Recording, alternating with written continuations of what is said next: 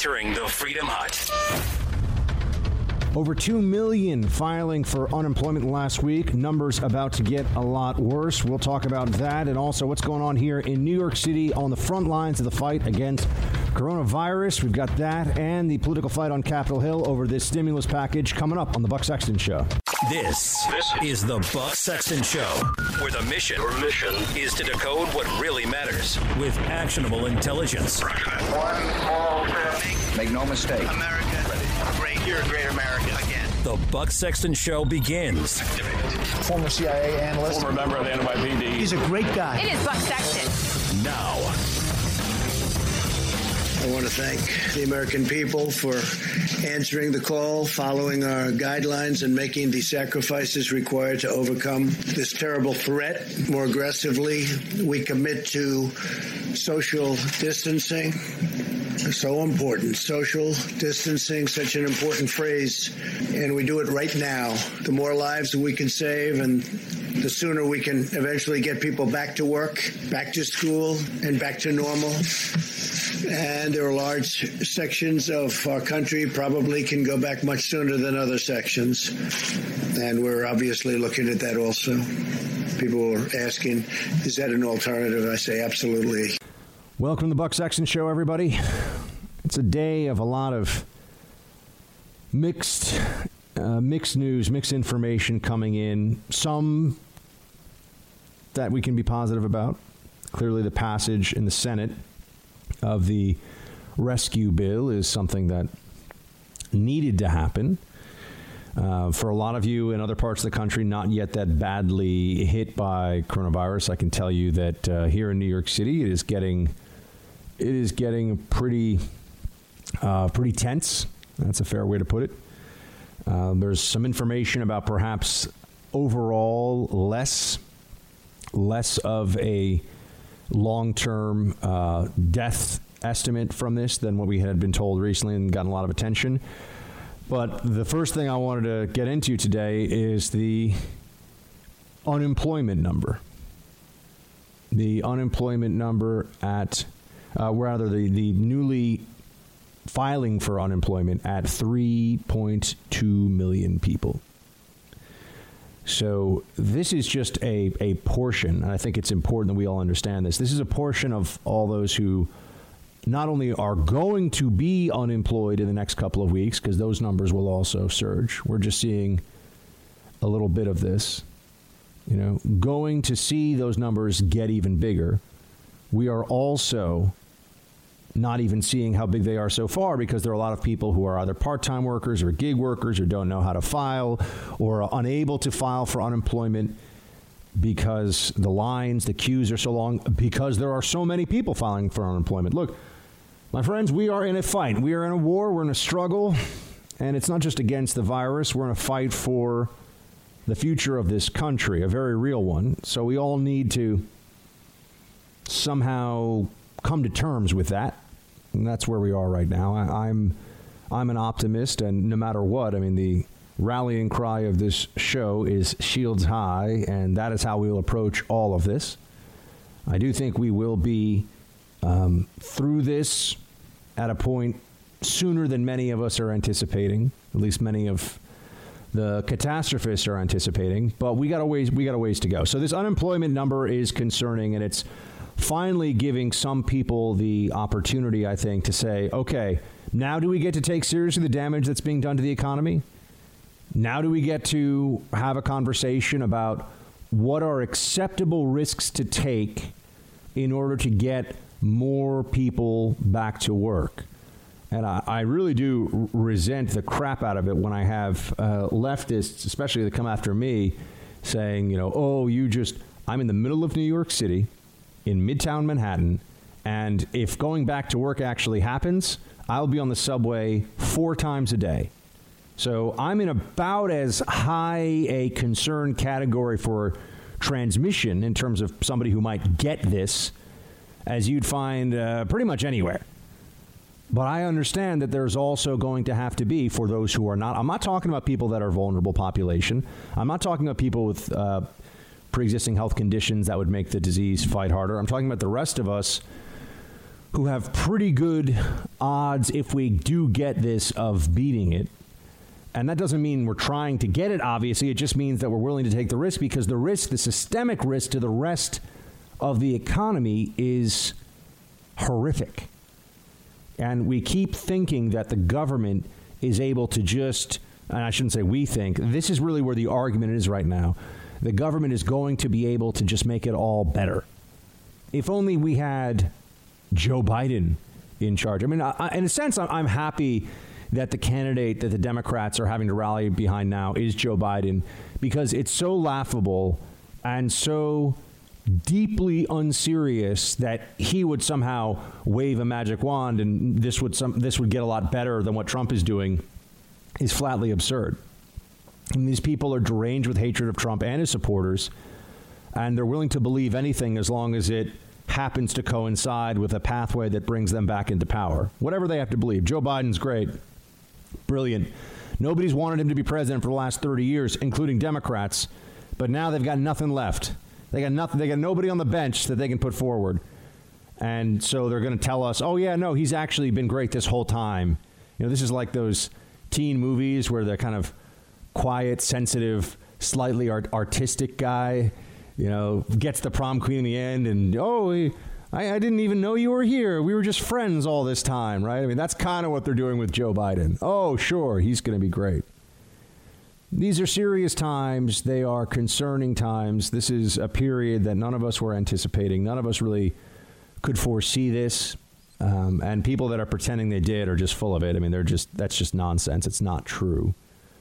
And we are really about to hit the full breadth and scope of this thing in the next couple of weeks. And those are going to be tough days. It's going to be a difficult thing as you see not just the coverage of the body count. We have 250 dead in the United States in the last 24 hours.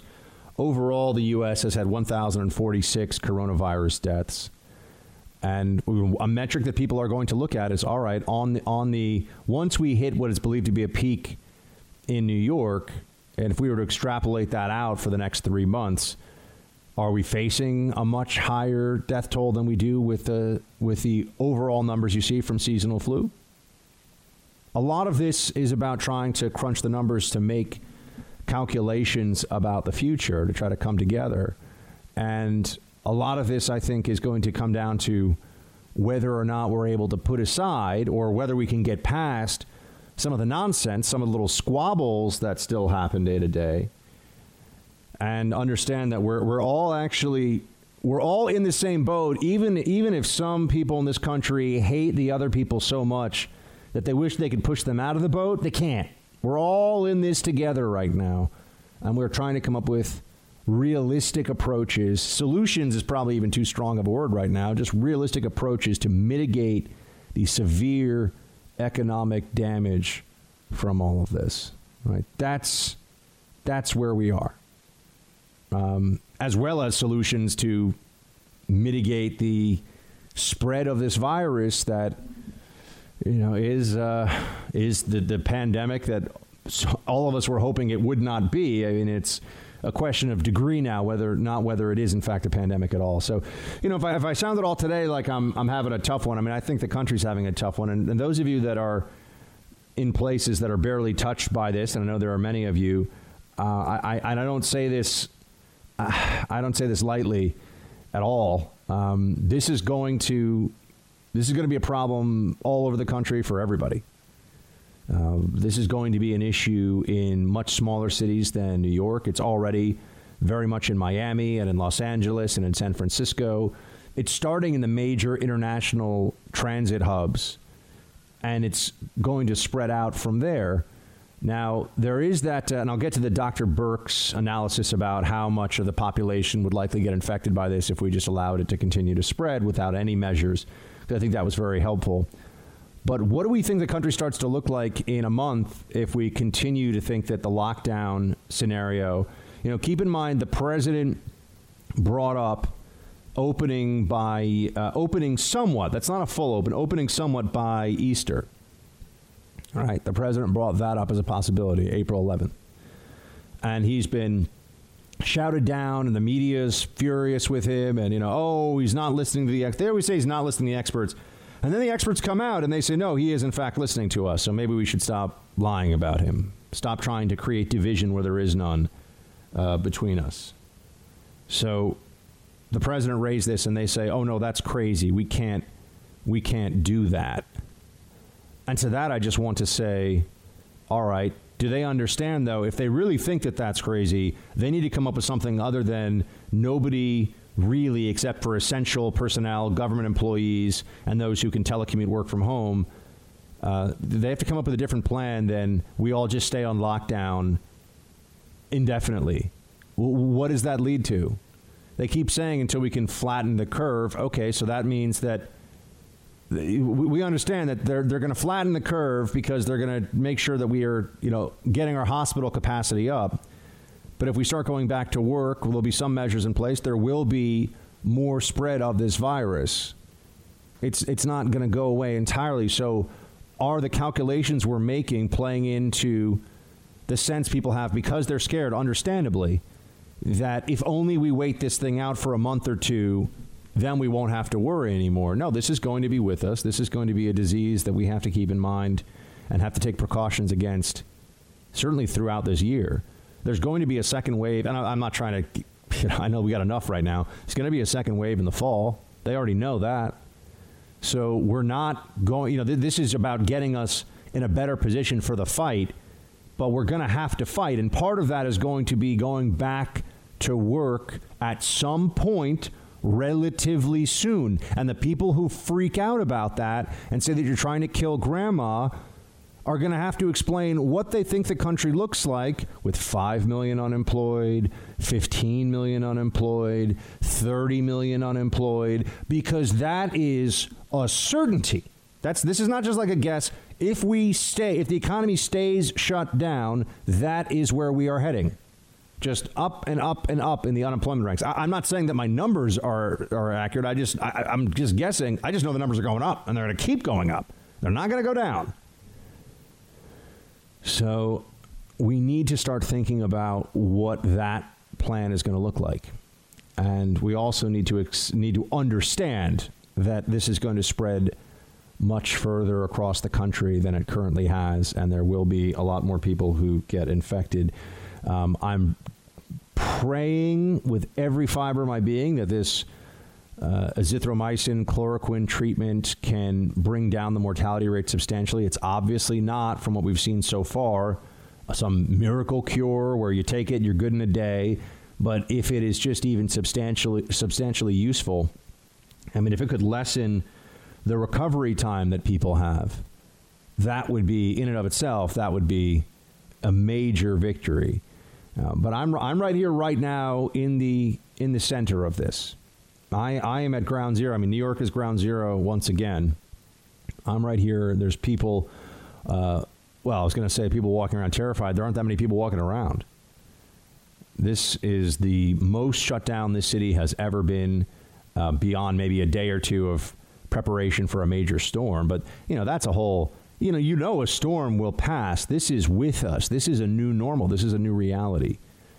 And so the more we can come to grips with that, I think, and not give in to panic and fear and a lot of the fear-mongering that's going on. People are exploiting fear for their own purposes. We saw that with Nancy Pelosi. We see that with many of the Democrats. Notice how the Democrats are never running around saying, hey, Republicans, you need to be more calm about this. Why do you think that is? Hey, Republicans, stop scaring people. How has this turned into a partisan issue when everybody wants it to go away? Everyone wants us to get better as soon as possible with as little loss of life and as little suffering. Just even having this, being in the hospital for 2 or 3 weeks, nobody wants anybody to go through that. But why is it that that there's now a reliable partisan separation between those who are the most panicked about this and those who are trying to take a more measured, centered view? It's because of politics, my friends.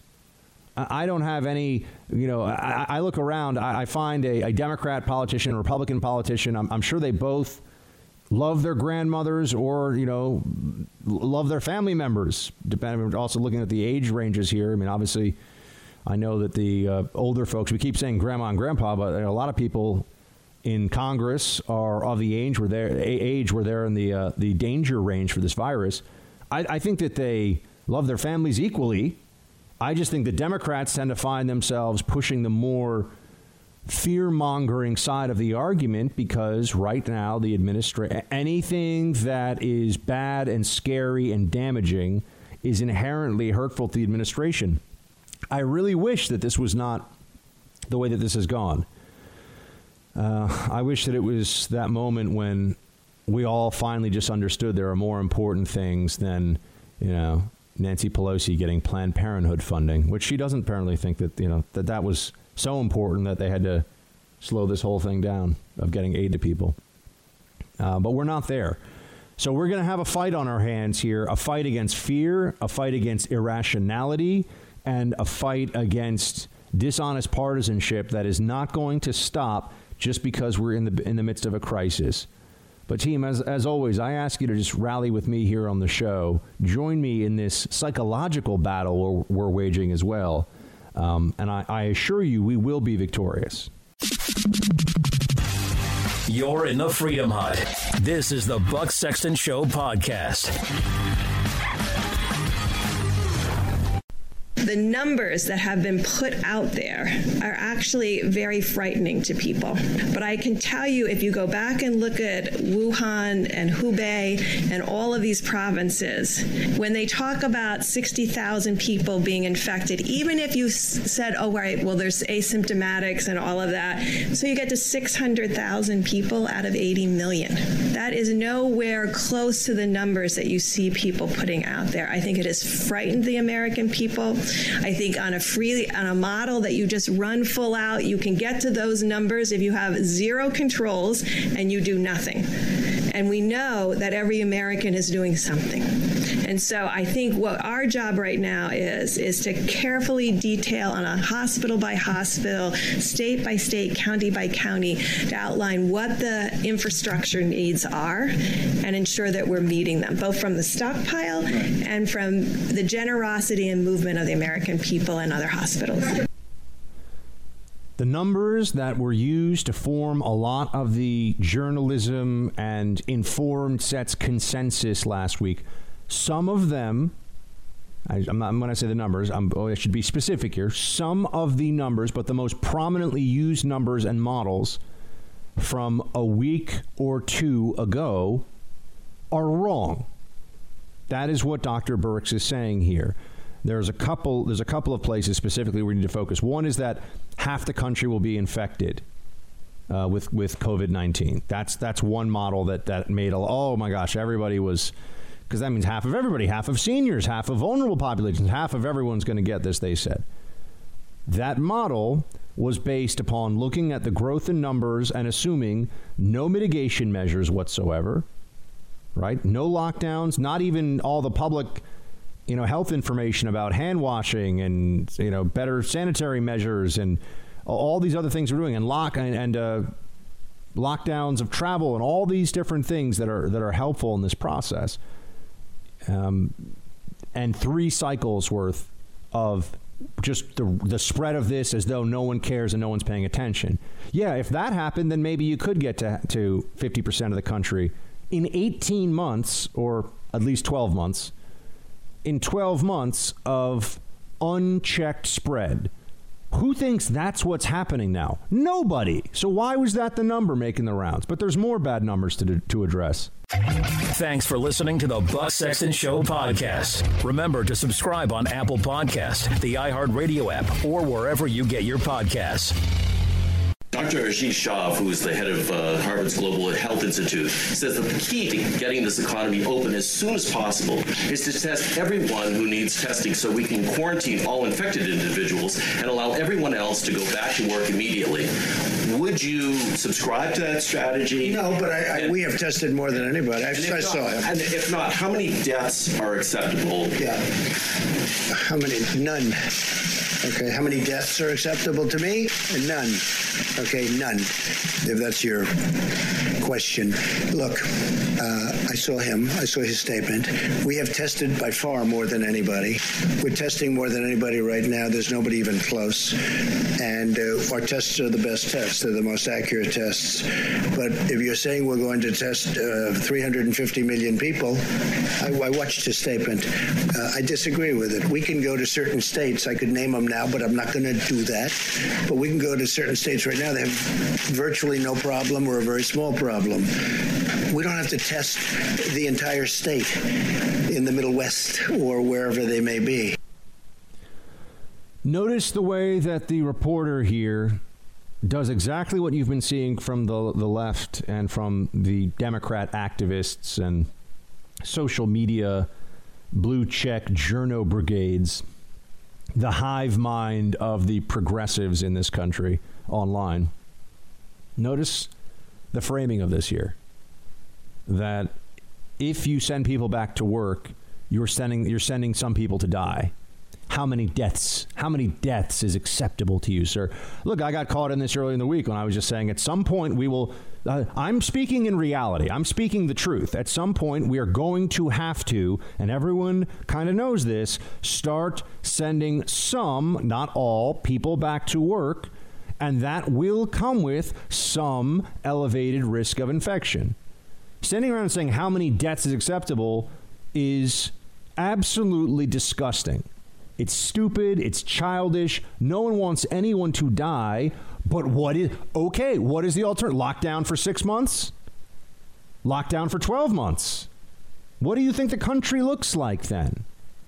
Nobody will say this. They just want to play little childish virtue signaling games. Nobody will tell the truth about this on the left right now because they have two things going for them.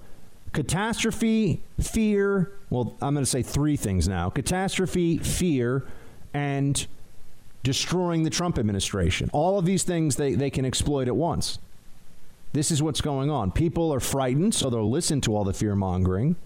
And the more frightened they are, the more capable the media is of convincing them that Trump has done they thought, I'll get to this, they're actually wrong because the polls show people think Trump is doing a pretty good job. But this is where we are now. That's the media. I mean, the media is asking the president how many deaths are acceptable. Would you ask? I mean, just think about this in another context. Would you stand up there and ask the commander-in-chief, you've just ordered soldiers into action. How many of their deaths are acceptable to you? Well, I mean, we don't want any soldiers to die, but we've, as commander-in-chief, if the commander has actually made that decision to send them into battle, of course there is a risk, and all the warriors, and God bless you and thank you, who listen to this show know exactly what I'm talking about. They understand there's a risk, right? I was sat down by the guy who ran my office in the CIA the first time I went to Iraq, and he's like, look, it's unlikely, you're going to be doing analysis work. Maybe, you'll get outside the wire here and there, but he says, I just want you to know, and I would feel badly if I hadn't told you this, if I have to be the one who calls your parents, because he was going to be the one who would. You could die doing this.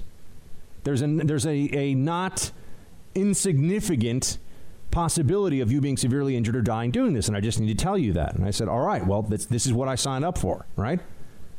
And it was a much lesser risk than a lot of you who are out there door kicking and patrolling the streets, a fraction of the risk. But it still was necessary to tell me you could die. Now, why play this game as though it's a gotcha? How many deaths, President Trump, are acceptable to you? 0 deaths are acceptable. How many lives ruined? How many millions and millions of American families dragged into destitution and despair because we think that it's better to do just a total lockdown as though we are facing a zombie pandemic that is destroying the world. We are not. That's not happening. This is why Trump is saying, let's not let the cure be worse than the disease. This is why Dr. Ioannidis, Ioannidis, I'm sorry, I don't know how to pronounce his name, but close enough. The smart guy at Stanford Medical School, that guy. This is why he's saying we don't want to be the elephant that in trying to escape the angry house cat that's scratching it, falls off a cliff. That's all that people like me are trying to establish here. Because the amount of fear propaganda out there, I guess, nobody should go outside. Nobody should do anything. And why should people who are in the public health field? I mean, oh my gosh, I know that they're frightened with understandable reasoning here. But why would they even go and do their jobs if we're all just going to get this anyway?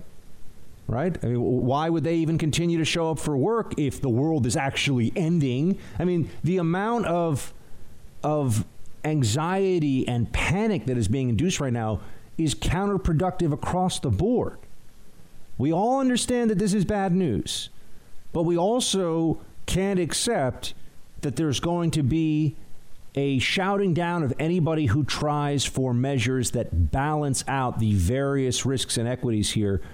Life is the single most important principle, the defense of life, which, by the way, the Democratic Party with the defense of life, as they're holding up getting money to millions of people that are without it because of the government's mandate. And then the Democratic Party is like, we got to make sure we get money for Planned Parenthood. And Planned Parenthood saying, we're only going to do one thing, at least in some places now, it's going to be abortion. But it's only 3% of what we do. Now it's 100%. But yeah, they care so much about life. Sure. Meanwhile, they make arguments all the time about how abortion is justifiable entirely because of really the preference of a woman, right? It's what's convenient for one's life. That is the argument. It's an argument of convenience. It's that this is what somebody... Anyway, the hypocrisy around that I find particularly galling. But on this issue right now, there's also some numbers that need to be reevaluated and looked at. Remember the guy, Neil Ferguson, not to be confused with Niall Ferguson, who I think actually you call him... I think his name is pronounced Neil as well, Niall. He's a fancy British intellectual guy. This is a different Neil Ferguson, but looks similar enough in the name. He was the epidemiologist who predicted recently, and this came out, and it was in his modeling that was given to the United Kingdom. He's at Imperial College London, and he gave evidence to the UK Parliamentary Select Committee. Now, you might say, Buck, well, this is London, this is England. Yeah, but this was used... This was used across the board in the media. This is a guy who initially had said that there could be, in the United States, if you take the analysis that he did and you extrapolate it out, he said 2 million Americans and 500,000 Brits would die from coronavirus. That's what he said. And that was, I think it was last week this came out. And everyone was and this is where you get people saying, you just want 2 million Americans to die. Why do you not care more about the 2 million Americans who will die? As if anybody doesn't care about 2 million Americans dying. I mean, I'm concerned every day about the people I love the most in the whole world because of this. And I'm in the middle of it. It's going on around me. I could hop in a cab. I could walk. Forget hopping in a cab.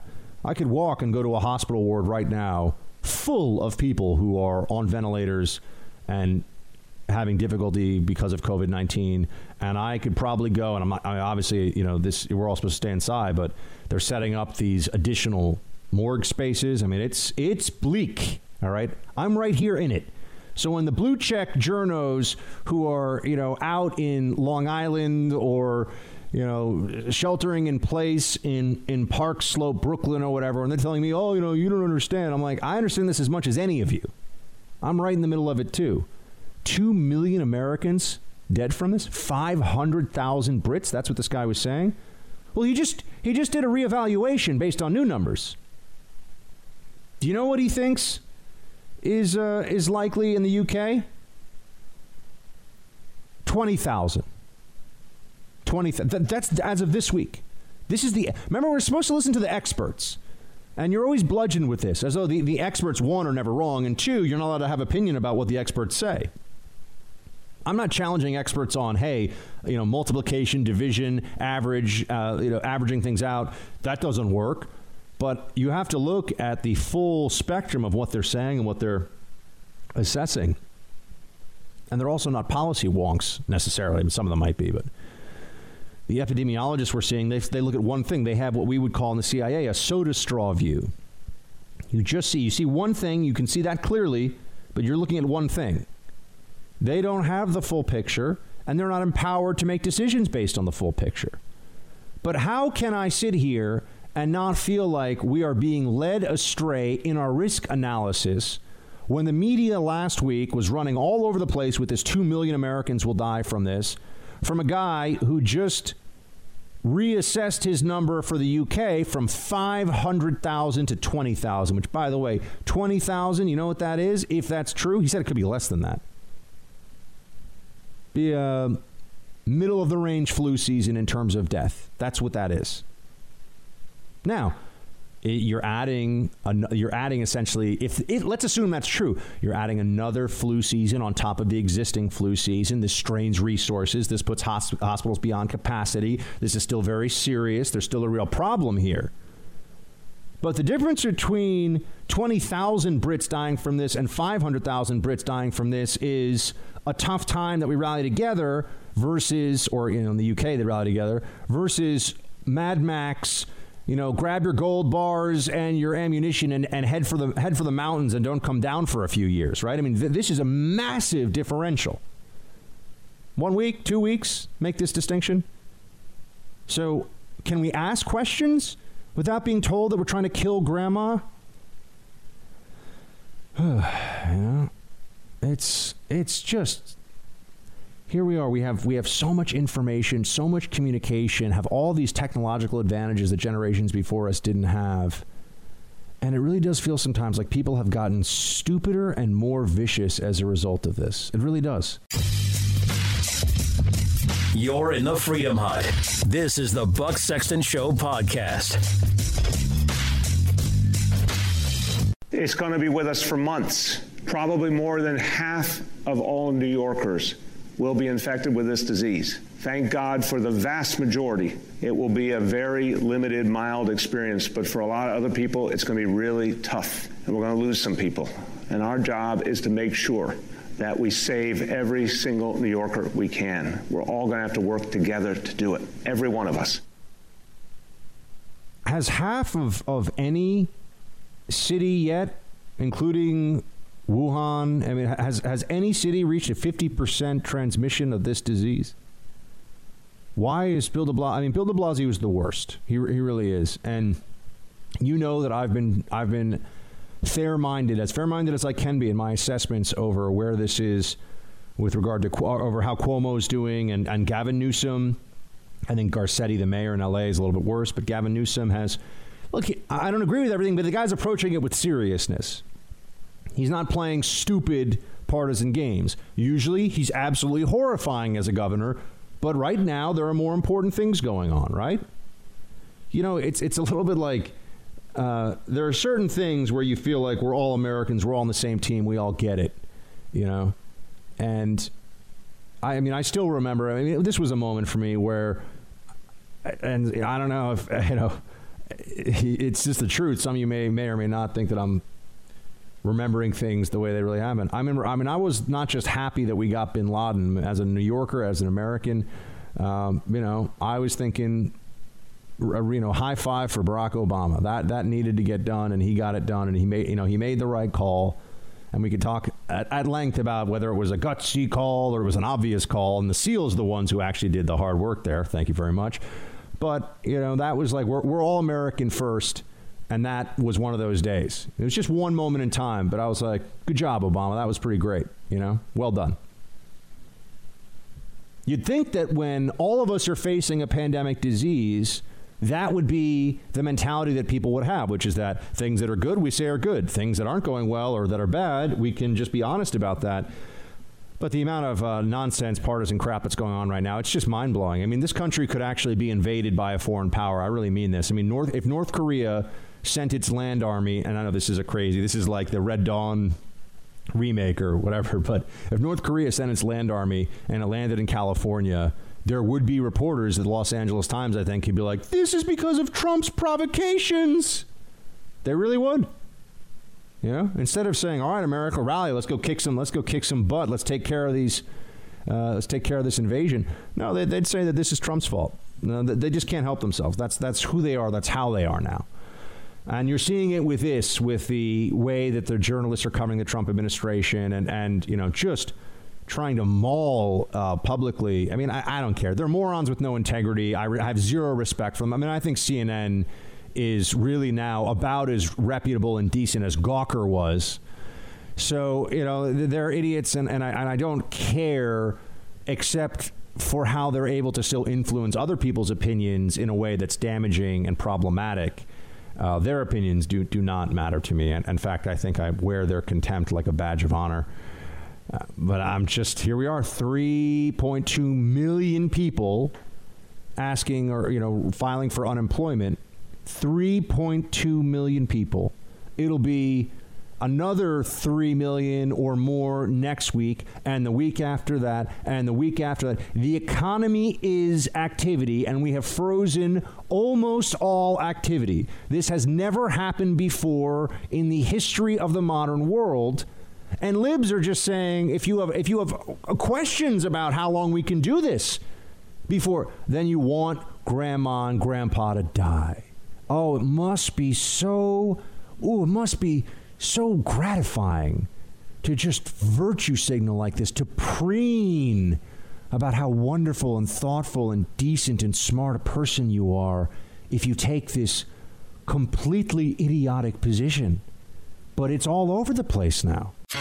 Thanks for listening to the Buck Sexton Show podcast. Remember to subscribe on Apple Podcasts, the iHeartRadio app, or wherever you get your podcasts. So I think if I were writing your headline, I'd say the Senate has pivoted from one of the most contentious, partisan periods in the nation's history to passing this rescue package 100-0, all in 1 quarter of this year, from arguably the most partisan, divisive thing you could possibly do to coming together entirely, 100 of us, to meet this challenge. I guess we're supposed to celebrate this. I feel more like we expected it, and it shouldn't have taken this long. Does the Senate really deserve a pat on the back for coming up with a relief package after the United States government, really, and the government overall at all levels, federal, state, local, has shut down all business because of a pandemic virus? This is doing their job, isn't it? I think the celebration here is a little strange. I think that maybe that's the only approach. Look, Mitch McConnell was just trying to get it done. I understand. He's trying to deal with Senate Democrats who have no integrity to protect, and so that gives them a lot of latitude to do whatever they want. But this, okay, it's going to help. But people that are asking me, what do you think of it? It's imperfect. It's not going to help everyone. It's not going to be enough money for some people. It's a Band-Aid on a gaping wound. That is what this is. Gaping wound on our economy. So we should all be clear on that right now. This is not like, okay, we're good for 60 days, 90 days. Oh, I wish we could all have a 90-day government-funded stay-at-home period to get past this whole virus, right? I really wish that was the case. People that are looking at this honestly understand that it's much more likely that we're going to have to see another relief package by about the middle of the next month. Right around when Trump is talking about the possibility of some of us going back to work, they're going to have to do another relief package. Pelosi's already discussing this. Others have already. Now, look, the House still has to vote on this, but my understanding is it's all agreed on. I watched some of Nancy Pelosi giving a press conference this morning, and no surprise, but guess what? Nancy Pelosi thinks that, she did a great job here. She really got everything she needed, and the Republicans were the bad guys.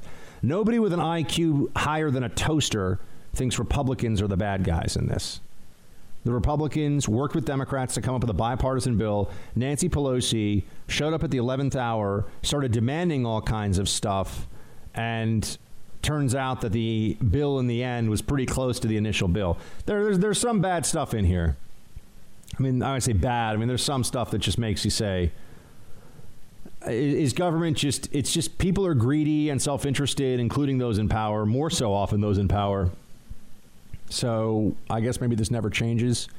But, the $25 million for the Kennedy Center, which is a performing arts center in D.C., a favorite place for the D.C. elite.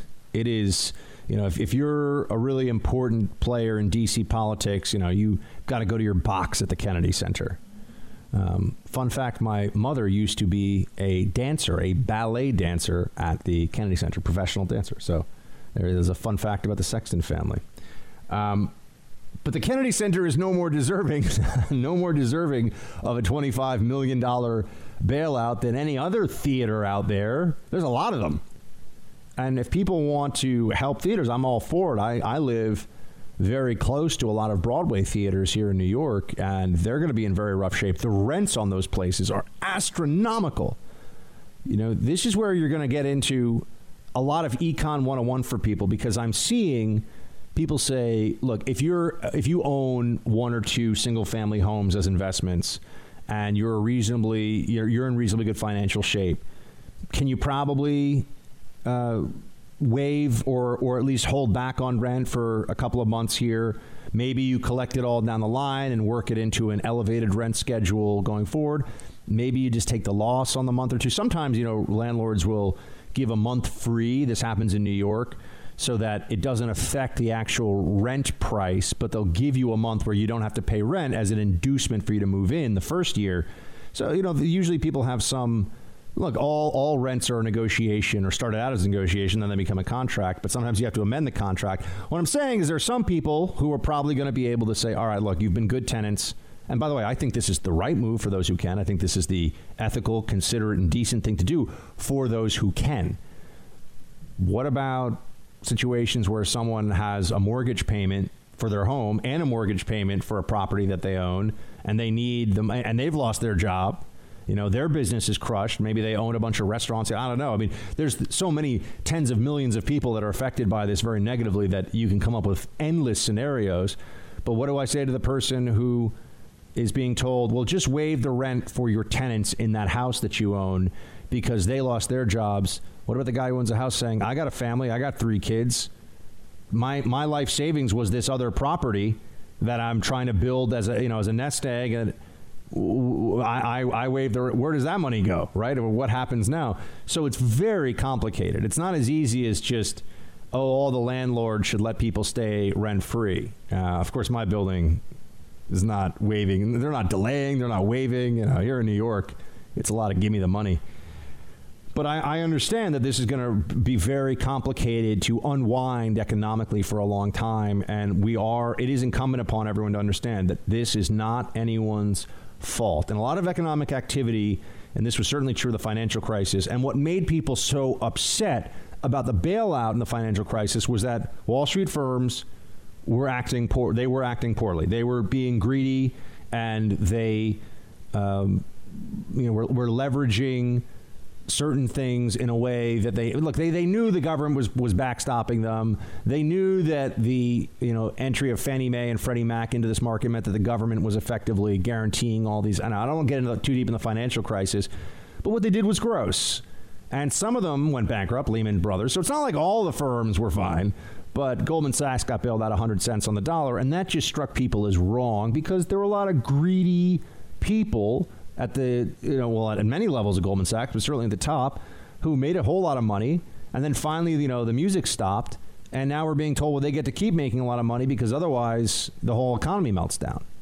That really stung. I mean, it was a very effective class warfare point because there was so much truth to it. It led to the Occupy Wall Street movement, which some of you will remember. It's really right around the time that I got started in media. So I have a lot of memories of Occupy Wall Street, spending time down there at Zuccotti Park. But this is not that. No one who has lost their job because of coronavirus did anything other than just be a human being in America at this point in time. So that's why we are trying to figure out as a society how to deal with this. But the government rescue package, bringing us back to that, is not sufficient at all. And everyone knows that. So, as I've said, this might be buying us time. We have this concept of flattening the curve. Everyone's heard about it. We also hear about social distancing. This is a little bit of an aside. Why don't we just call it distancing? Practice distancing. We know what we're talking about with that, right? Let's just do distancing. Social distance, it's the opposite of social. It's really antisocial distancing. Am I the only one who thinks this? I know. Maybe it's, potato, but no one says potato. No one says tomato unless you're from the UK, in which case we got a whole lot of other words to approach, like herb. What's up with that? Silent H. We won the war. We get to say silent H. So this is why I'm concerned about the mentality of people that are assuming that this is a point for celebration. This is just flattening the curve a little bit of our economic catastrophe. Meaning that it's going to spread it out a little bit. It's going to drag the economic pain out, or rather it's going to drag out the situation now of figuring out that we can't keep doing this. Right? It extends, it buys us some time, but the unemployment numbers are going to keep going up, and this is just funding people as those numbers are going up, and the anger that people have might be a little less than it would otherwise be. But eventually we're going to reach a point where people just say, we can't do this. And there doesn't seem to be any recognition of this among Democrats. And the president has been pretty clear about why he thinks that is. And this is where you're going to see the most, I think really in some ways, this will be the most epic political fight. Put aside the virus and the realities and the fears and the deaths, and that's all real, and we've been talking about that at the first hour of the show. Now I'm talking about the politics around this, the economics involved, and this rescue package and what it is showing us. And the most, in my opinion, vicious fight of the Trump presidency between the president and his unhinged opponents is going to be over this issue. Think about what they were able to do with Russia collusion. They took something that wasn't even a thing. And I mean that. There was no Russia collusion. How many times did we have to talk about that over the course of about 3 years? It might have been the phrase that was uttered more by the media than anything else other than Trump's name. Russia collusion. There was no Russia collusion. We wasted 3 years of time with the media obsessed with this while the economy was booming and unemployment was super low and things were great. And they were able to conjure up this dark, this ominous situation of America on what was just a lie. It was just a concoction. Coronavirus is real. This is a real problem. They say that Trump called it a hoax. That's a lie. He never called it a hoax. But they lie about him all the time. But the media is going to try and get away with rooting for failure here and with pushing the negative to the public as much as possible, in part because I think they believe it. I'm not going to pretend that there's not. Some people in the media aren't assuming that we're going to have millions and millions of people die here. I think there are some. But largely, and I think this is the bigger part of their motivation, largely because they want to harm this president. They want to destroy this presidency. And this is what the president is now saying. Play clip 12. Is this Easter timeline based on your political interests? What do you mean by election success? No. You tweeted, you said that the media wants the country to remain closed to hurt your odds of being reelected. The media would like to see me do poorly in the election. I think lawmakers and economists both sides of the aisle have said that reopening the country by Easter is not a good idea. What is that plan based on? Just so you understand. Are you ready? Mm-hmm. I think there are certain people that would like it not to open so quickly. I think there are certain people that would like it to do financially poorly, because they think that would be very good as far as defeating me at the polls. And I don't know if that's so, but I do think it's so that there are people in your profession that would like that to happen. I think it's very clear. I think it's very clear that there are people in your profession that write fake news. You do. He's right. They hate him for speaking the truth, and other Republicans wouldn't be willing to say this. Certainly not other people that have run for the run as Republicans for the presidency in recent decades. They wouldn't be willing to say this. But Trump is right. You can already start to war game out in your head what the preferred outcome is for many on the left.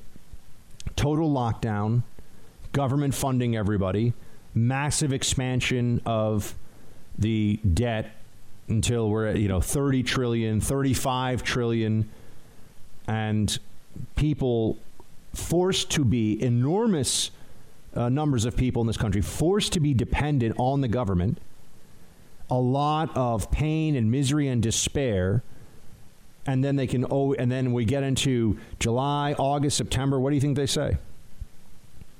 It's all Trump's fault. Joe Biden will fix it. Joe Biden will put America back together. And then they'll be willing to have discussions about when people can go back to work and when things can get more normal. But it'll all be blamed on Trump. There'll be a massive expansion of the federal government, debt, and also just government power in the meantime. There'll be a shift in our thinking about politics for a lot of people, because they'll say, okay, so really the government is the economy, and whoever controls the government therefore controls the wealth of this country in its entirety. And, they're just going to enlarge dependency, and the government is, no matter what, the answer to these people. So no matter how bad things get, they'll just say, well, it's because we need different people in charge. It's not that we've decided to overestimate the benefit of extreme lockdown measures for long periods of time versus what the damage will be to the economy. But you can already see, there are journalists who their preferred outcome here, and it's sick. It's wrong. It's gross. But their preferred outcome is lockdown deep into the summer, right into the height of election season. And then the Joe Biden campaign story becomes a resurrection story and saving us from the evil of Trump. Blame it all on Trump. Look at how terrible things are. The economy's in shambles. They know that this will be a political benefit for them. And what it does to the country in the meantime, those of you listening to this, and I know there are a lot of you, there are millions of you, those of you who are hearing this across the country, who are in tough economic situation right now, who can't pay your bills, the people that are in the journalism community that are asking the president questions like how many people are okay with dying, they don't care about you not being able to pay your bills. They don't care about your life being ruined right now. They flatly do not care.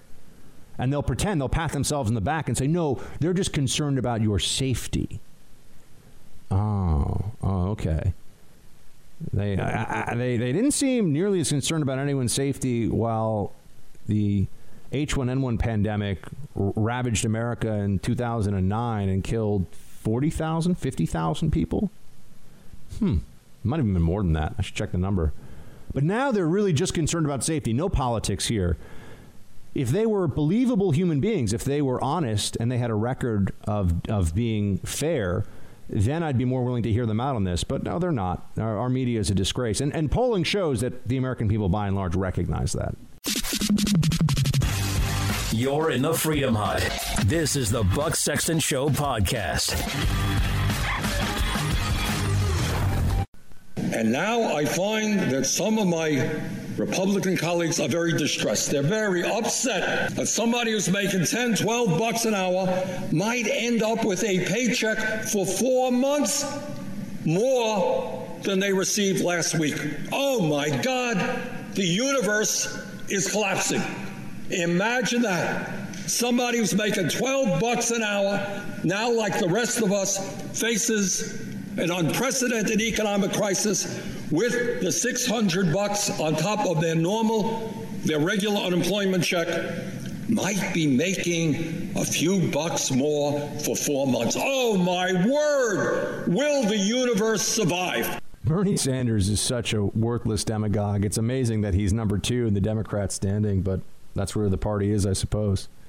What he's saying here is he's totally misrepresenting the situation. He ended up going along with what Chuck Schumer wanted anyway. That it just doesn't matter to these people. So much of what politics has become in this country, and maybe this has been true of politics for a long time, is what it does for the person who is making the case and what it feels like to be supporting that person who's making the case.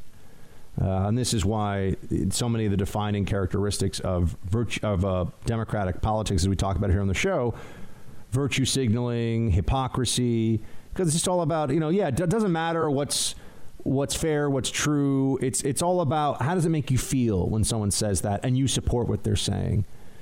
How does it make you feel when somebody gets up and tells you that all you have to do is believe that the good, smart people listen to the experts? Anybody who knows anything understands that what does it even mean to listen to the experts? There are people, ask an economics expert any question, and then I'll have another economics expert take the opposite answer. And then you tell me, what do? I'm just supposed to listen to the experts. And Bernie Sanders is he's a buffoon. Thanks for listening to the Buck Sexton Show podcast. Remember to subscribe on Apple Podcasts, the iHeartRadio app, or wherever you get your podcasts. Now, as you know, I'm not a Democrat. There are a lot of things that Democrats do that drive me crazy. I watched the first Democratic debate, and I just looked at wonderment at how far left Twitter had pulled the party. But there is no doubt, if you're talking about the party of life right now, right, as the American conservative wrote, right now, these conservatives are making Democrats who are pro-choice actually look more pro-life because they're only worried about the unborn. It is the born. It is the weakest among us. It is senior citizens who they're ready to euthanize. It's so ugly. It's so unfair. It's so disgusting. Joe Scarborough's such a moron. Oh, my God. They pay him millions of dollars in MSNBC. You know, I'm not a Democrat, you know. Yeah, you just carry water for them every day. Help them every single day. You tell Democrats watching, who watches MSNBC? Democrats. Why does Joe Scarborough think he's so palatable to a Democrat audience? Because he is an apostate to the conservatism that he pretends to believe in. He is an apostate for the ideology that he claims to have been a supporter of back to when he was a member of Congress in Florida. But this is essentially the distillation of the argument. Yeah, Republicans just want people to die. It's just as stupid as the argument over climate change when they say, you don't care if the world ends. Maybe I just disagree that the world's going to end because of cow farts and what I'm currently breathing out when I'm doing a radio show. Maybe I disagree with that. And maybe there's a lot of good evidence and information to support my skepticism of the so-called scientific consensus around that issue. Remember, Democrats believe that there's a scientific consensus in climate change, but there is no scientific consensus on whether there are two genders. That's just a fact. They don't think there's a scientific consensus on that. They also think there's a consensus of experts on what to do now. Really? Well, why? Every country is taking different kinds of approaches to this. So what is the consensus is locked down? Okay, fine. Listen to the experts. Consensus is locked down. For how long? How long due to the lockdown? What does lockdown mean? Can no one leave their home? Should we lock people up in prison who leave their homes? What's an essential business? You know, they try to distill this down to very easy slogans to chant to appeal to the mob mentality of the left. They don't ever get into, well, no, there are still tough calls to be made. There are still decisions that we have to look at. And we have to see what's really going to happen as a result of the things we're already doing. And then there's some, at some level, there are the expert. Wait. I'll get back to my experts thing. Here was the complaint over the bill, that it was incentivizing people as it was to not work if they could work. So here's Senator Rick Scott talking about that. Play 18. We've got to help them. But the moment we can go back to work, we cannot create an incentive for people to say, I don't need to come back to work because I can do better someplace else. These employers are going to need these workers to rebuild this economy. So we cannot be paying people more money on unemployment than what they would get paid in their job. So I'm very supportive of this amendment. It's the right thing. It's like what Tim said. People want to work, but don't create the wrong incentive. And if we do, we're going to hurt a lot of businesses and a lot of families in this country. It's just about making sure that the bill incentivizes people to continue to work if they can to create economic activity instead of relying on the government to send them checks. But, you know, Bernie Sanders and the rest were acting like this was all meant to throw people out in the streets and ruin their lives. And no honesty in the back and forth. Lindsey Graham said basically the same thing about this. Play 19. We have incentivized people not to go back to work. That is I just can't imagine the effect in South Carolina and other places when you realize you're getting $24 an hour on unemployment. So every employer in the state has to compete against a $24 an hour minimum wage now, I guess. It's more responsible to make sure that in unemployment insurance setting, you don't get more than you actually make, because that does incentivize people to leave their employment. I'd like a vote on that. I think hopefully the body could come together. Here's what I think is behind a lot of this debate right now, and this is why I played this through. It goes back to my wargaming of what the Democrat media and the Democrat Party wants now. They want lockdown because lockdown then lets them claim that they have the moral high ground. I mean, continued long-term. I've said 15-day lockdown, fine. But then we have to start thinking about what we do beyond that. And I'm right in the middle of this, dealing with this. You know, I could get sick with this and deal with it, you know, deal with the bad stuff that has happened to people, even who are on the younger end. I'm not that young, but on the younger end who are healthy, just like anybody else. But I do think that it's important that we keep America going. And I don't know why that's such a hateful thing to say to so many people. I'm not telling senior citizens to go back to work or to, you know, leave their homes or to go take risks or anything else. No. But I want to make sure there's an economy in place so that we can pay for the hundreds of thousands of ventilators that we're told we need now. So we can pay the people that are going to be transporting them and operating them. So we can pay for the people who are going to have heart attacks. Because guess what? There'll be a lot of them. Because there always are people having heart attacks over the next 6 months. It's not just about dealing with this virus. There are other things that have to be a part of the conversation, other life and death issues. And I know sometimes I get agitated, and then I rub my face and I realize, gotta stop doing that, Buck. I'm trying not to. At least I'm home, unless Tallulah has. I don't think they said that they initially said that dogs can't get this, and now they're saying that maybe they think I don't know. I'm pretty sure dogs can't get this. I think we know that bats can. And I know this is it's not an important point, but I would bet any amount of money that bat soup doesn't even taste good. But people believe that there's some, mystical power to some of these animal potions that, they eat in some parts of the world, in China notably. Oh, boy. But here's what I was saying about the wargaming and why the Democrats, I think, are so dug in on just create as, the answer to this problem is stay home. The government's going to send you checks. The grocery stores will be stocked. Netflix will be on. Stay home. The government's going to send you checks. 3 months, 4 months, 5 months. Guess what? If they can extend that into July or August, the economic devastation you won't really know in some ways until you try to get the economy going again. I mean, you'll see the unemployment numbers and everything else, but there'll also be a recognition of, because what you're going to hear when things are really bad is, oh, no, we'll just turn this back on. People don't understand. It's not as easy as just turn it back on. But the economic devastation, if they push it further into the summer, and I do believe they're thinking of it this way, which I agree is disgusting, but I think this is the mentality. Remember, they have been saying that Trump is a clear and present danger to all of us, to democracy. They've said that Trump could lead us into nuclear war with North Korea because he's so dumb. So if I believed that and I were a Democrat, wouldn't I see this now as an opportunity to do two things? Oh, I care so much about everybody that I don't want anybody to get sick from this, even though hundreds of thousands of people are already sick around the world, and tens of thousands are already sick here in America, and that's going to continue to happen as long as we have human beings who are moving around at all. But they get to pretend to be the ones that care so much about life in this issue, but also they get to drive us further into an economic depression, and then the narrative becomes very similar in a sense, isn't it, to what happened in 2008. Barack Obama will unite us. You can see this coming together. Barack Obama came on the scene at a time when the U.S. economy was in free fall because of, we all know, the housing crisis, the mortgage crisis and credit default swaps.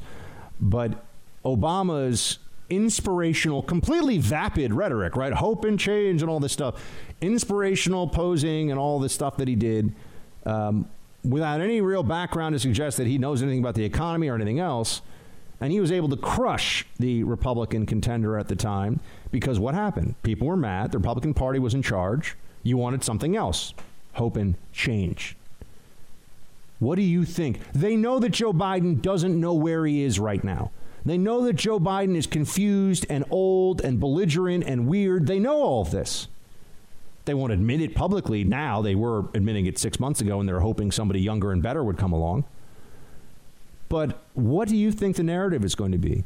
To restore the Democratic Party to power, to put them back in the position, and also keep in mind, maybe put them in power with a feeling of being they have like a blank check.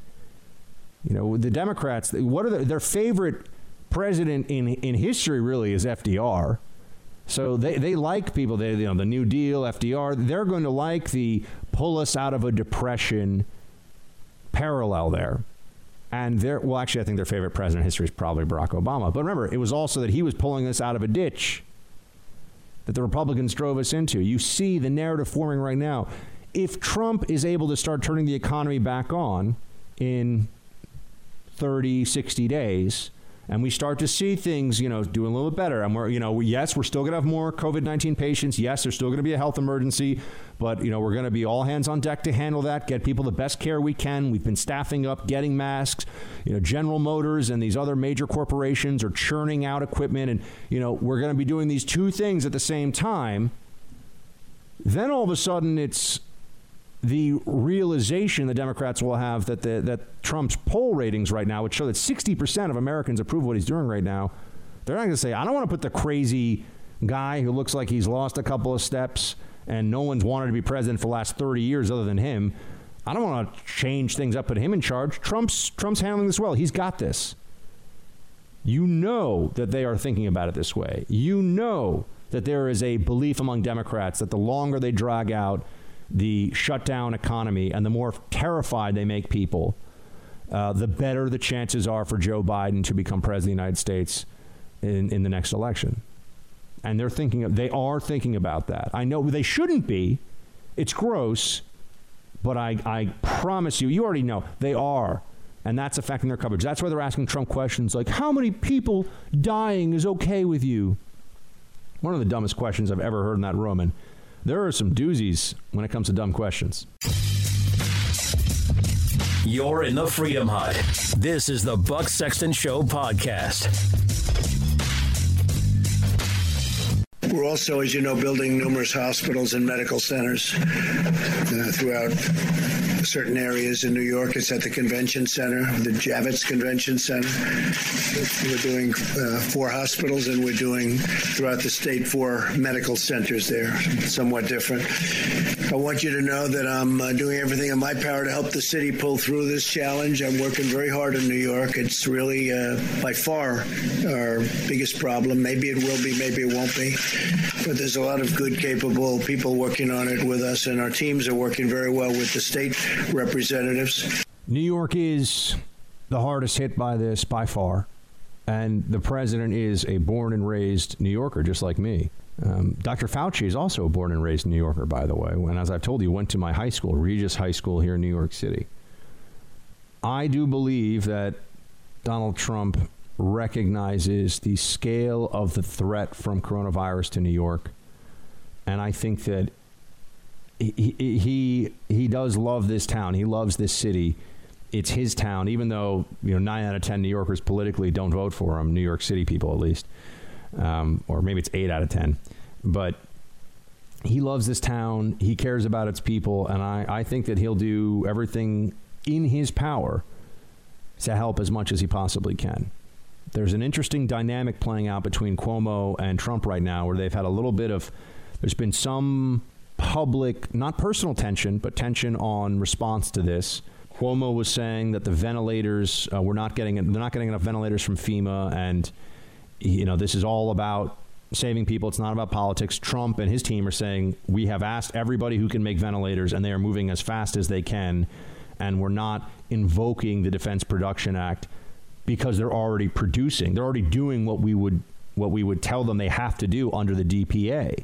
So why invoke? Well, there's no need to invoke it, right? Because you've already asked the companies that you want to try to help get this going. They're complicated pieces of equipment. It's not like, look, the face masks that people are building, and I know Mike Lindell, MyPillow, and other people are helping out. That's wonderful. Those are obviously less complicated devices than ventilators, and there are only so many companies that could scale up fast enough to make ventilators here that there would be a difference. And the Trump administration is saying that they've already reached out to those companies, and effectively this is underway right now.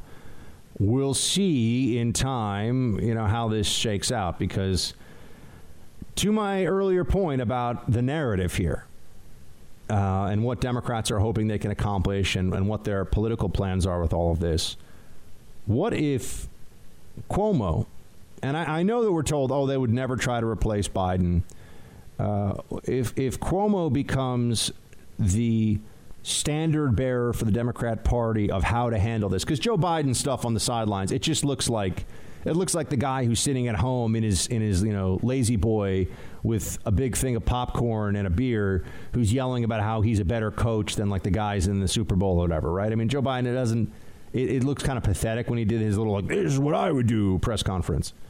Cuomo is on the front line, and states, especially New York State right now, really matter. If he becomes even more of the national figure on this issue than he had been, I wonder if the rivalry between Trump and Cuomo, the political rivalry, once the storm passes here of the surge in cases in New York, if it just becomes too apparent to everybody and the Democratic Party has to do some real thinking. Here's one option. Biden, I know, has said that I think he said he'd pick a woman for his vice president, but that was before this crisis hit, or right around the beginning of it. Cuomo is vice president, with Biden claiming that he's only going to do one term because of age and health reasons. But he's going to do a proper handoff to Cuomo. Now, look, this is speculation, which I know is usually not worth that much. But I do think you need to watch the way this plays out between Trump and Cuomo, because I think at some point Cuomo is going to turn on him. And that's going to be the moment when you realize it's gone political, no matter what happens in the week's end. I think Cuomo is preparing for an ambush against this administration down the line, irrespective of how much Trump does. That's my estimation of what's going to happen here in this town where I'm currently broadcasting. Thanks for listening to the Buck Sexton Show podcast. Remember to subscribe on Apple Podcast, the iHeartRadio app, or wherever you get your podcasts. Then you see the curve go down. And that's exactly what certain countries like China and South Korea have seen. Italy is not there yet. Italy got hit really badly, almost certainly, and I think this gets to your question about us here in the United States, is Italy got hit very badly because they had a large number of importations from China by Chinese tourists. And before they even knew what was going on, there was enough baseline people spreading that it essentially got out of hand. And it became difficult for them, as good as they are, and they're very good, to be able to contain it in a way that is contact tracing, all that kind of thing. It was more mitigation. How do we deal with what we have? There you have perhaps the preeminent expert of the moment, Dr. Fauci, Regis grad, like yours truly, Dr. Fauci. Regis Philbin actually did not go to Regis High School. He was named for it, though, because his father went there. So there's that. But back to what Dr. Fauci is saying. Dr. Fauci is telling everybody that the importation of Chinese tourists was what led, remember, the infection, SARS, MERS, other respiratory infections that actually have much higher, they do have really scary mortality rates, particularly I think it's SARS has a mortality rate that was terrifying, but it's such a bad disease that it's actually hard to spread. You only spread it when you have symptoms, and a large enough number of people tend to die from it that they're not able to spread it as easily. So that's a scary way to look at these things, right? But Dr. Fauci is saying that the importation of Chinese tourists into Italy is what led to the out-of-control nature of the outbreak there. And once again, we return to China was a problem. Now, I will say this, and I hope that I can just say this now for the record so that later on, if I get attacked by the psychopaths of either Media Matters or what's that Twitter account that tries to get people deplatformed? I can't remember what it's called. It's run by, true evil, vicious little lib sociopaths. When I'm talking about China being a problem, I am, for the record, talking about the Chinese Communist Party, not people who happen to be of Chinese descent, live in China, etc. I'm talking about the CCP. And I say that, China caused issues here. It is the authorities in China that I'm referring to. Just like when I say Iran is evil, I'm not saying the Iranian people are evil, quite the opposite. I have actually many Iranian friends, and I know that's always a thing people say, but it's really true. Iranians are a great people, wonderful culture, and they're actually natural. In many ways, the Iranian people are natural cultural allies of the West. It's the Iranian regime that is the enemy. Same thing is true in China. The Chinese Communist Party has shown us that they are a true, not just a competitive economic and espionage and down the line military risk for us, they are a pandemic risk because they will not do what is necessary. They will not shut down the wet markets. And there is also the Virology Institute that's 10 miles away from the first outbreaks, that the Virology Institute of Wuhan, which has lost viruses in the past. I have zero proof. I cannot, but it is a heck of a coincidence, right? I'm just saying it is a big coincidence, right? That's an honest take on it. But the importation of Chinese tourists is where the outbreaks can be traced to. And I wanted to note for all of you that while we're being told to listen to the experts, as though that's self-evident, who are the experts? What are they telling us to do? Do the experts all agree? What do the experts know about the next steps? Mark Levine, different name than somebody else who happens to do radio. Mark Levine, who is the chair of the New York City Council of Health, wrote, in powerful show of defiance of coronavirus. This was the first week of February. This is New York City is getting crushed by this right now. Okay, New York City is in very tough shape where I am. And I know I've been speaking to people in law enforcement, people in the health system here. I'm on the phone all the time talking to people, what's going on here. Our Council of Health chairman on the first week of February wrote the following on Twitter. Put it out there for everybody to see. In powerful show of defiance of coronavirus scare, huge crowds gathering in NYC's Chinatown for ceremony ahead of annual Lunar New Year parade, chants of "Be strong, Wuhan." If you are staying away, you are missing out. This is the mayor in Jaws saying we're going to be open for 4th of July weekend. This is stunning, right? This is the epicenter of this. This is somebody, all they do is look at public health issues and saying, come to a place where there's a maximum number of Chinese immigrants gathered to celebrate the Lunar New Year, because there's a lot of travel during the Chinese Lunar New Year. A lot of millions and millions of people going to China, coming from China, saying come and gather in Chinatown to chants of Wuhan strong, right as this virus is beginning to ravage China. And as we know, had already spread to the United States and elsewhere. And one of the ways it spread was by people from China coming here and to northern Italy. Why is New York City hit so badly? Along with northern Italy, we have a large Chinese population and a lot of flights back and forth to China. I went to China myself from New York City 12 months ago. Plane was full. Lots of travel going on, right? There's direct flights from JFK to Beijing and to Shanghai. So that's, I think, what you need to remember when everyone's yelling at you from the left. Listen to the experts. The experts in journalism were at first saying that this was overblown, not a big deal. They were wrong. And now they're saying that it's Fox News' fault, which is just despicable. If anything, I mean, Tucker Carlson has been one of the loudest, most prominent voices saying this is a big problem. This is a big problem. Pay attention. And you have people who are in the public health field who were telling you, we're giving you the worst. I mean, this is the worst advice for a New Yorker you could possibly have. Go gather in a huge crowd with lots and lots of not just people who are perhaps Chinese American, but Chinese immigrants here to celebrate the Lunar New Year from Wuhan province or from Wuhan city. The worst advice you could possibly. This guy's an expert. He exists. His job exists to prevent people in New York from going through what we're going through right now. And he told you to do a month ago The worst possible thing. So what am I? I like to use the powers of deduction, powers of reasoning that I have.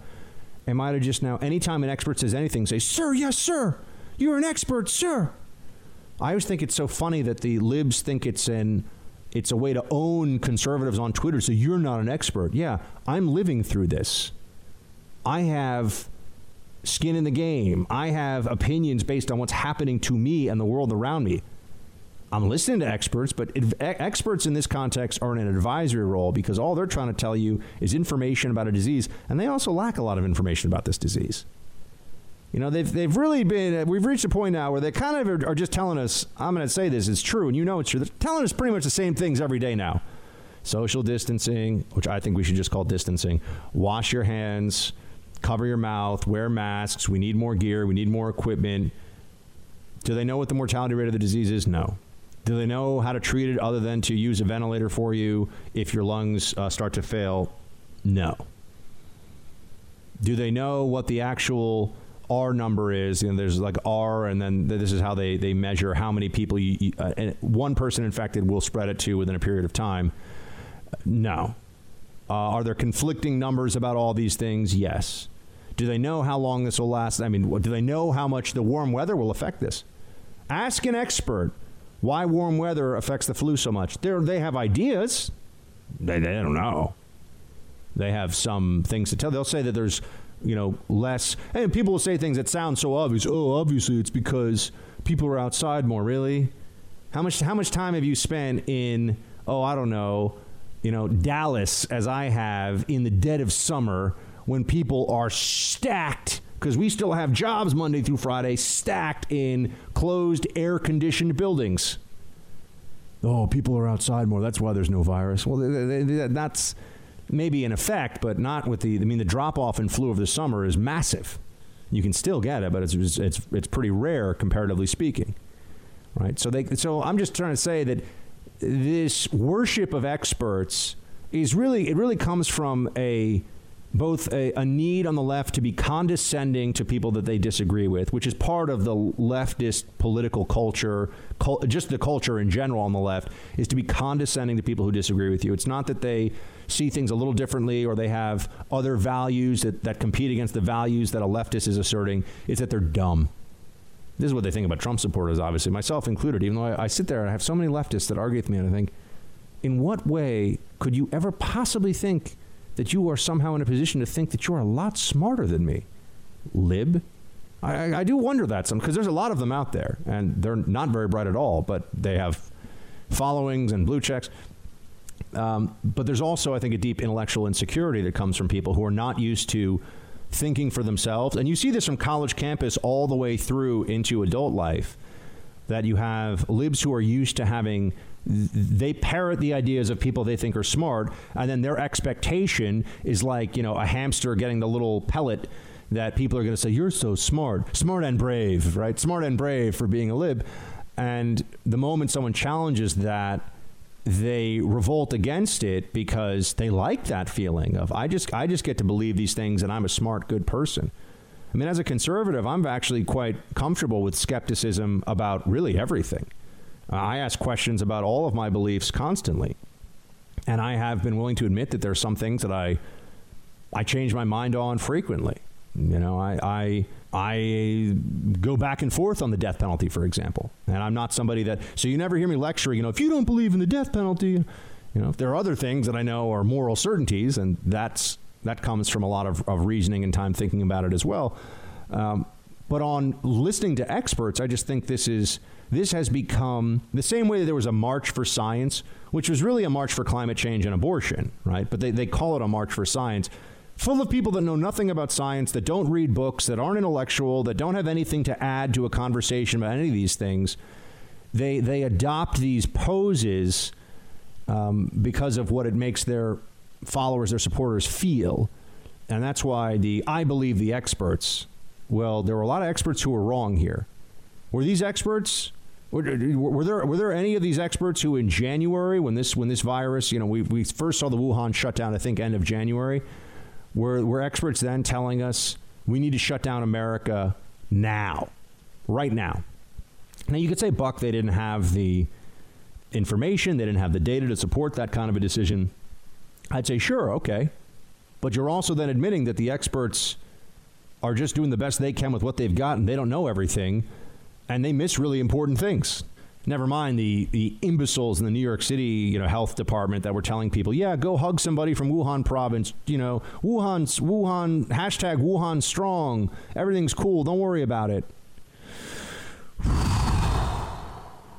And now I walk around here and no one's on the streets. Businesses are shutting down. People are terrified. Morgues are overrun. Hospital wards are overrun. Do you think anybody in the New York City Health Department is going to be held accountable? The experts that are paid a salary by my outrageous taxes here, do you think that they're going to be held responsible for that? No.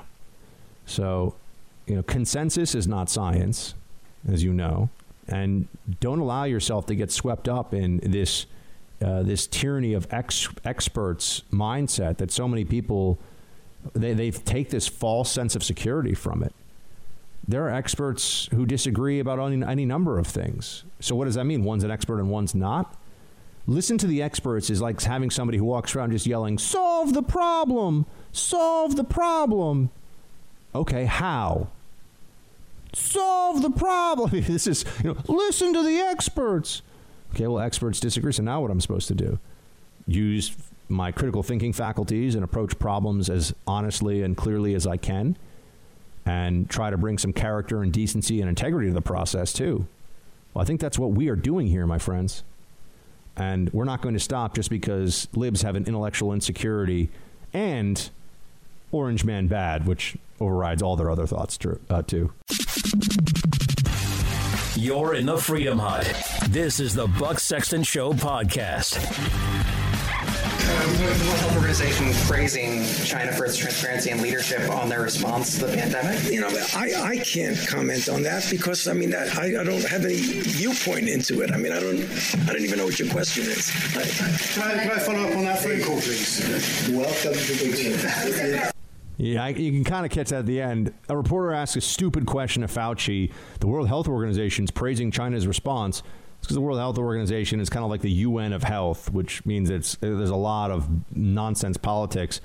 And they're asking Fauci, he's like, what? What are you even asking me? And then Trump comes out and says, welcome to the club, or welcome to the team. He's like, yeah, this is what they do.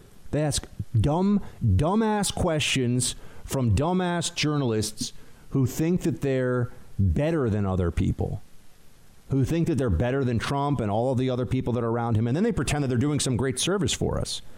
What do you think of what Dr. Fauci's now supposed to get into some political spat with China? He's supposed to get into some kind of a fight with their government. He's worried about us. He's worried about what's going on here. And it's amazing to watch our own media really take the side of Chinese propaganda against this country, especially given what we're going through right now. There is no revulsion whatsoever that is detectable from the mainstream media about China lying about this and then trying to blame us for it.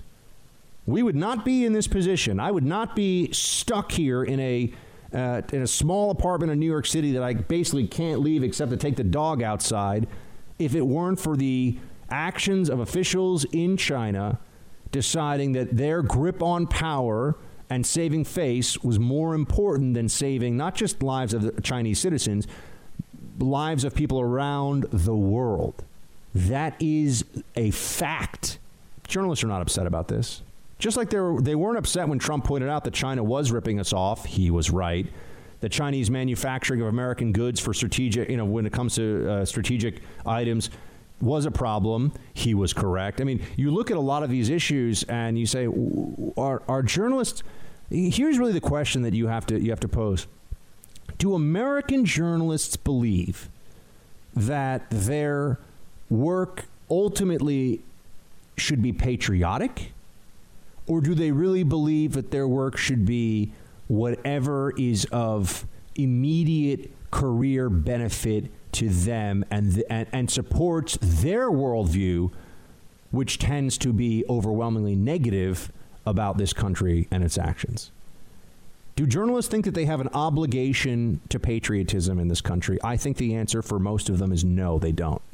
They might say that they are patriots or they have patriotism, but do they have an obligation to put patriotism above their own political bias? Do they have an obligation to elevate the United States above its rivals because they understand that America is a better country, a more moral, ethical, humane country than China and the Chinese Communist Party? I really want to know what the answer. I have my sense of the answer, but I'd be very curious to ask journalists this. In a contest between America and China, do our journalists side with America? No. They think they side with what they view as the truth. Thanks for listening to the Buck Sexton Show podcast. Remember to subscribe on Apple Podcast, the iHeartRadio app, or wherever you get your podcasts. Roll call time, everybody. This is where we get to hear from all of you. Bruce and Mark, how are you doing? How are you doing in quarantine, by the way? You all right? You got enough mac and cheese? I have plenty of mac and cheese. That's the only thing I could get. That's good, though. Yeah. Mac and cheese is always a treat, you know? It is. I've had a very tough time getting gluten-free mac and cheese recently. There are some very good brands, actually, that are pretty widespread for gluten-free mac and cheese. It's not that hard. Just rice pasta instead of normal pasta, and then the rest of it's all the same. But there's been a run on it, so I think my gluten-free brothers and sisters have, like me, decided that you want to really have a good store of mac and cheese going on. And I've been adding some bacon because I had some frozen bacon. I've done that too. Yeah, it's really good. Oh, yeah. I'm going to tell you, you know what else is a nice little trick? And you might call this a buck fat kid maneuver, but that's fine. You take a little bit of ham, and you don't want to just throw it in there. You want to grill up that ham a little bit. It's very similar to what you're doing with bacon, but you grill up, especially if it's like a honey maple ham, and then you cook the mac and cheese as you normally would, and then throw your griddled honey maple ham in with that mac and cheese. It is magnifico. It does sound good. Yeah, it's like a little pancetta, even. Ooh, I love the pen. Look at you getting with the fancy Italian meats. Well, I'm going grocery shopping later. I'm finally going to venture out, so I'm thinking of stuff. Are you wearing a face mask? No, I don't have one. Yeah, and I don't want to buy them. The healthcare workers need them a lot more than I do. There we go. Producer Mark doing his part for America. Yeah, I don't have one either. I've got gloves, but, come on. I'm just going to wash. I wash my hands now like I'm in some kind of a competition for who can be the most thorough. One important point, just for the folks out there, and I'm actually being serious about this, keep your nails short. One thing that people don't tend to realize is, and I've read about this. This is from the experts. It's not just my belief. Oh, also, it's not a good time to have like press-on nails or any of that kind of stuff. It is very easy for bacteria and viruses to get under your nails, and it's really hard to. If your nails are kind of long, it's really hard to scrub that stuff. How many times do you take soap and go under your nails? That's right. Makes sense. Almost never. Yeah, keep your nails short, even if you can't see. This is not about dirt. Usually people say, "Oh, I'll like use a nail clipper to get the dirt out." No. This is about viruses. You got to get clean under there. Keep your nails short. Keep your fingertips clean. All right. Facebook.com/ I'll come back to this. I got a question for producer Mark's viewing habits in a second. We got Katie up who writes, Facebook.com/ Buck Sexton's how you write in. And we're getting a lot of message from you guys. I read them at night now. It's like very comforting for me to be able to hear from all of you across the country, especially because, like I said, I'm in the middle of ground zero. This is the worst. I'm in the worst hit place in the United States, which right now feels like the worst hit place other than Italy in the whole world for this virus. So hearing from all of you across the country is very, very appreciated. And I mean that from the bottom of my heart. I really do. Katie, hey, Buck, I totally agree with you. When they said flatten the curve, I knew it would widen the curve. While this plan might keep facilities from being too crowded, it never guaranteed that people would not get the virus eventually. I never understood the long-term goal or plan. This is what I keep saying. We're going to have to accept a future in which there's going to be some elevated risk of contracting the virus, or else we just have society shut down for months and months and months on end. It's not going away. So flatten the curve inherently means that you have to accept that people are going to go back to work, and there will be an elevated risk from doing so. Okay, that's all I'm saying. That's all I've been saying all along, and I'm right. But the psycho libs are out in full force, and they yell at people like me. Let's see. Well, hold on a second. Do we have some of this? Looks like it's from. Okay, here we go. Matthew. Hey, Buck, I work at a Walmart distribution center, I just want you to know we're going to keep your groceries coming and not let America down. Our management has started to point out the shift perspective and how people view our job and how we should. I never thought I'd be in a position of importance, and I'm so honored to keep America's food coming. Shields high. That's awesome, Matthew. Thank you for understanding that we really mean it. I mean, you are keeping, by working at a Walmart distribution center right now, you are keeping this country from panicking. Okay? You could decide that you want to stay home and eat mac and cheese too. You could decide that you want to be subjected to this virus too. You, Walmart distribution center workers, people that I've been talking about all week, delivering food, delivering groceries, UPS, postal service, truck drivers, longshoremen, anybody engaged in that essential commerce right now. And if you're part of this chain, I saw recently people talking more and more about sanitation workers. They got a tough enough job in general, and we need to get our sanitation workers more PPE too. We got to make sure that they're protected as they're doing this job. They're coming into contact with all this. They're touching. Remember, touching stuff is how you get this, really. Yep, someone can cough on you, but if you're rummaging through things, we got to make sure they have I know they have gloves, but they're usually not medical grade kind of gloves.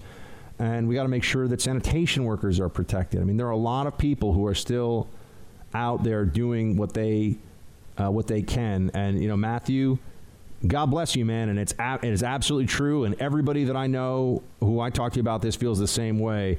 Those of you who are still out there, who are not in self-quarantine, who are doing essential jobs right now, you are keeping this country from falling apart.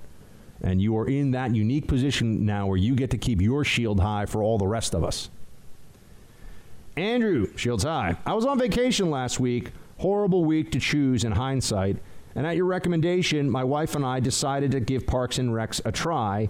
We skipped season 1. That's the right move. Just skip season 1. It's not good. And in 2 days, we binged 3 seasons of the show. It was so good, my wife told me she got me 2 T-shirts with Ron Swanson's face in quotes. It is literally the funniest show ever. Thank you for mentioning it like you do. Any thoughts on the show Superstore? That might be our next binge. Andrew, that's a great idea. I mean, we got a lot of tech challenges. I mean, producer Mark right now is like, he's going to have to turn into an octopus with like hands for 8 different things. And I'm doing 4 hours of radio a day. I guess it wouldn't be hands, right? It would be tentacles, whatever an octopus has. I think they're tentacles, yeah. Yeah, tentacle. If it was hands, that would be quite a scientific discovery, actually. Yeah. You know what I mean? But we're doing a lot here. I am going to get a Shields High podcast going. I'm going to start it this weekend. So it's going to be the Siege of Malta, which you guys have heard me talk about before, but I'll do a good version of it. So give you guys something to listen to on break. And I shouldn't say on break, on quarantine. Sorry, you're talking about vacation. We're in quarantine here. And Ron Swanson, for this audience, if you've never seen the show Parks and Rec, I'd be willing to bet a lot of you that have not seen the show, if you are listening to this radio show or this podcast, you haven't seen Parks and Rec, I would wager that a lot of you would decide that Ron Swanson is your favorite TV character of all time. All time. What do you think, producer Mark? Fair prediction? I have not watched Parks and Rec, but I will say I'm actually in shock right now. I know. You like The Office, right? I do love The Office. Well, then you and Mrs. Mark on Netflix, Parks and Rec, skip to season 2. She will like it as well. It's very snackable. It's 30-minute episodes, so watch an episode or 2. It's it's amazing. The Office is actually better, but it's really close, I think. I can't even get Ariel to watch The Office. What is going on? I know. Do we need to have her sit in with you? We need to have a conversation, all of us, with Team Buck, Ariel, Mark. She needs to watch The Office. This is crazy. No.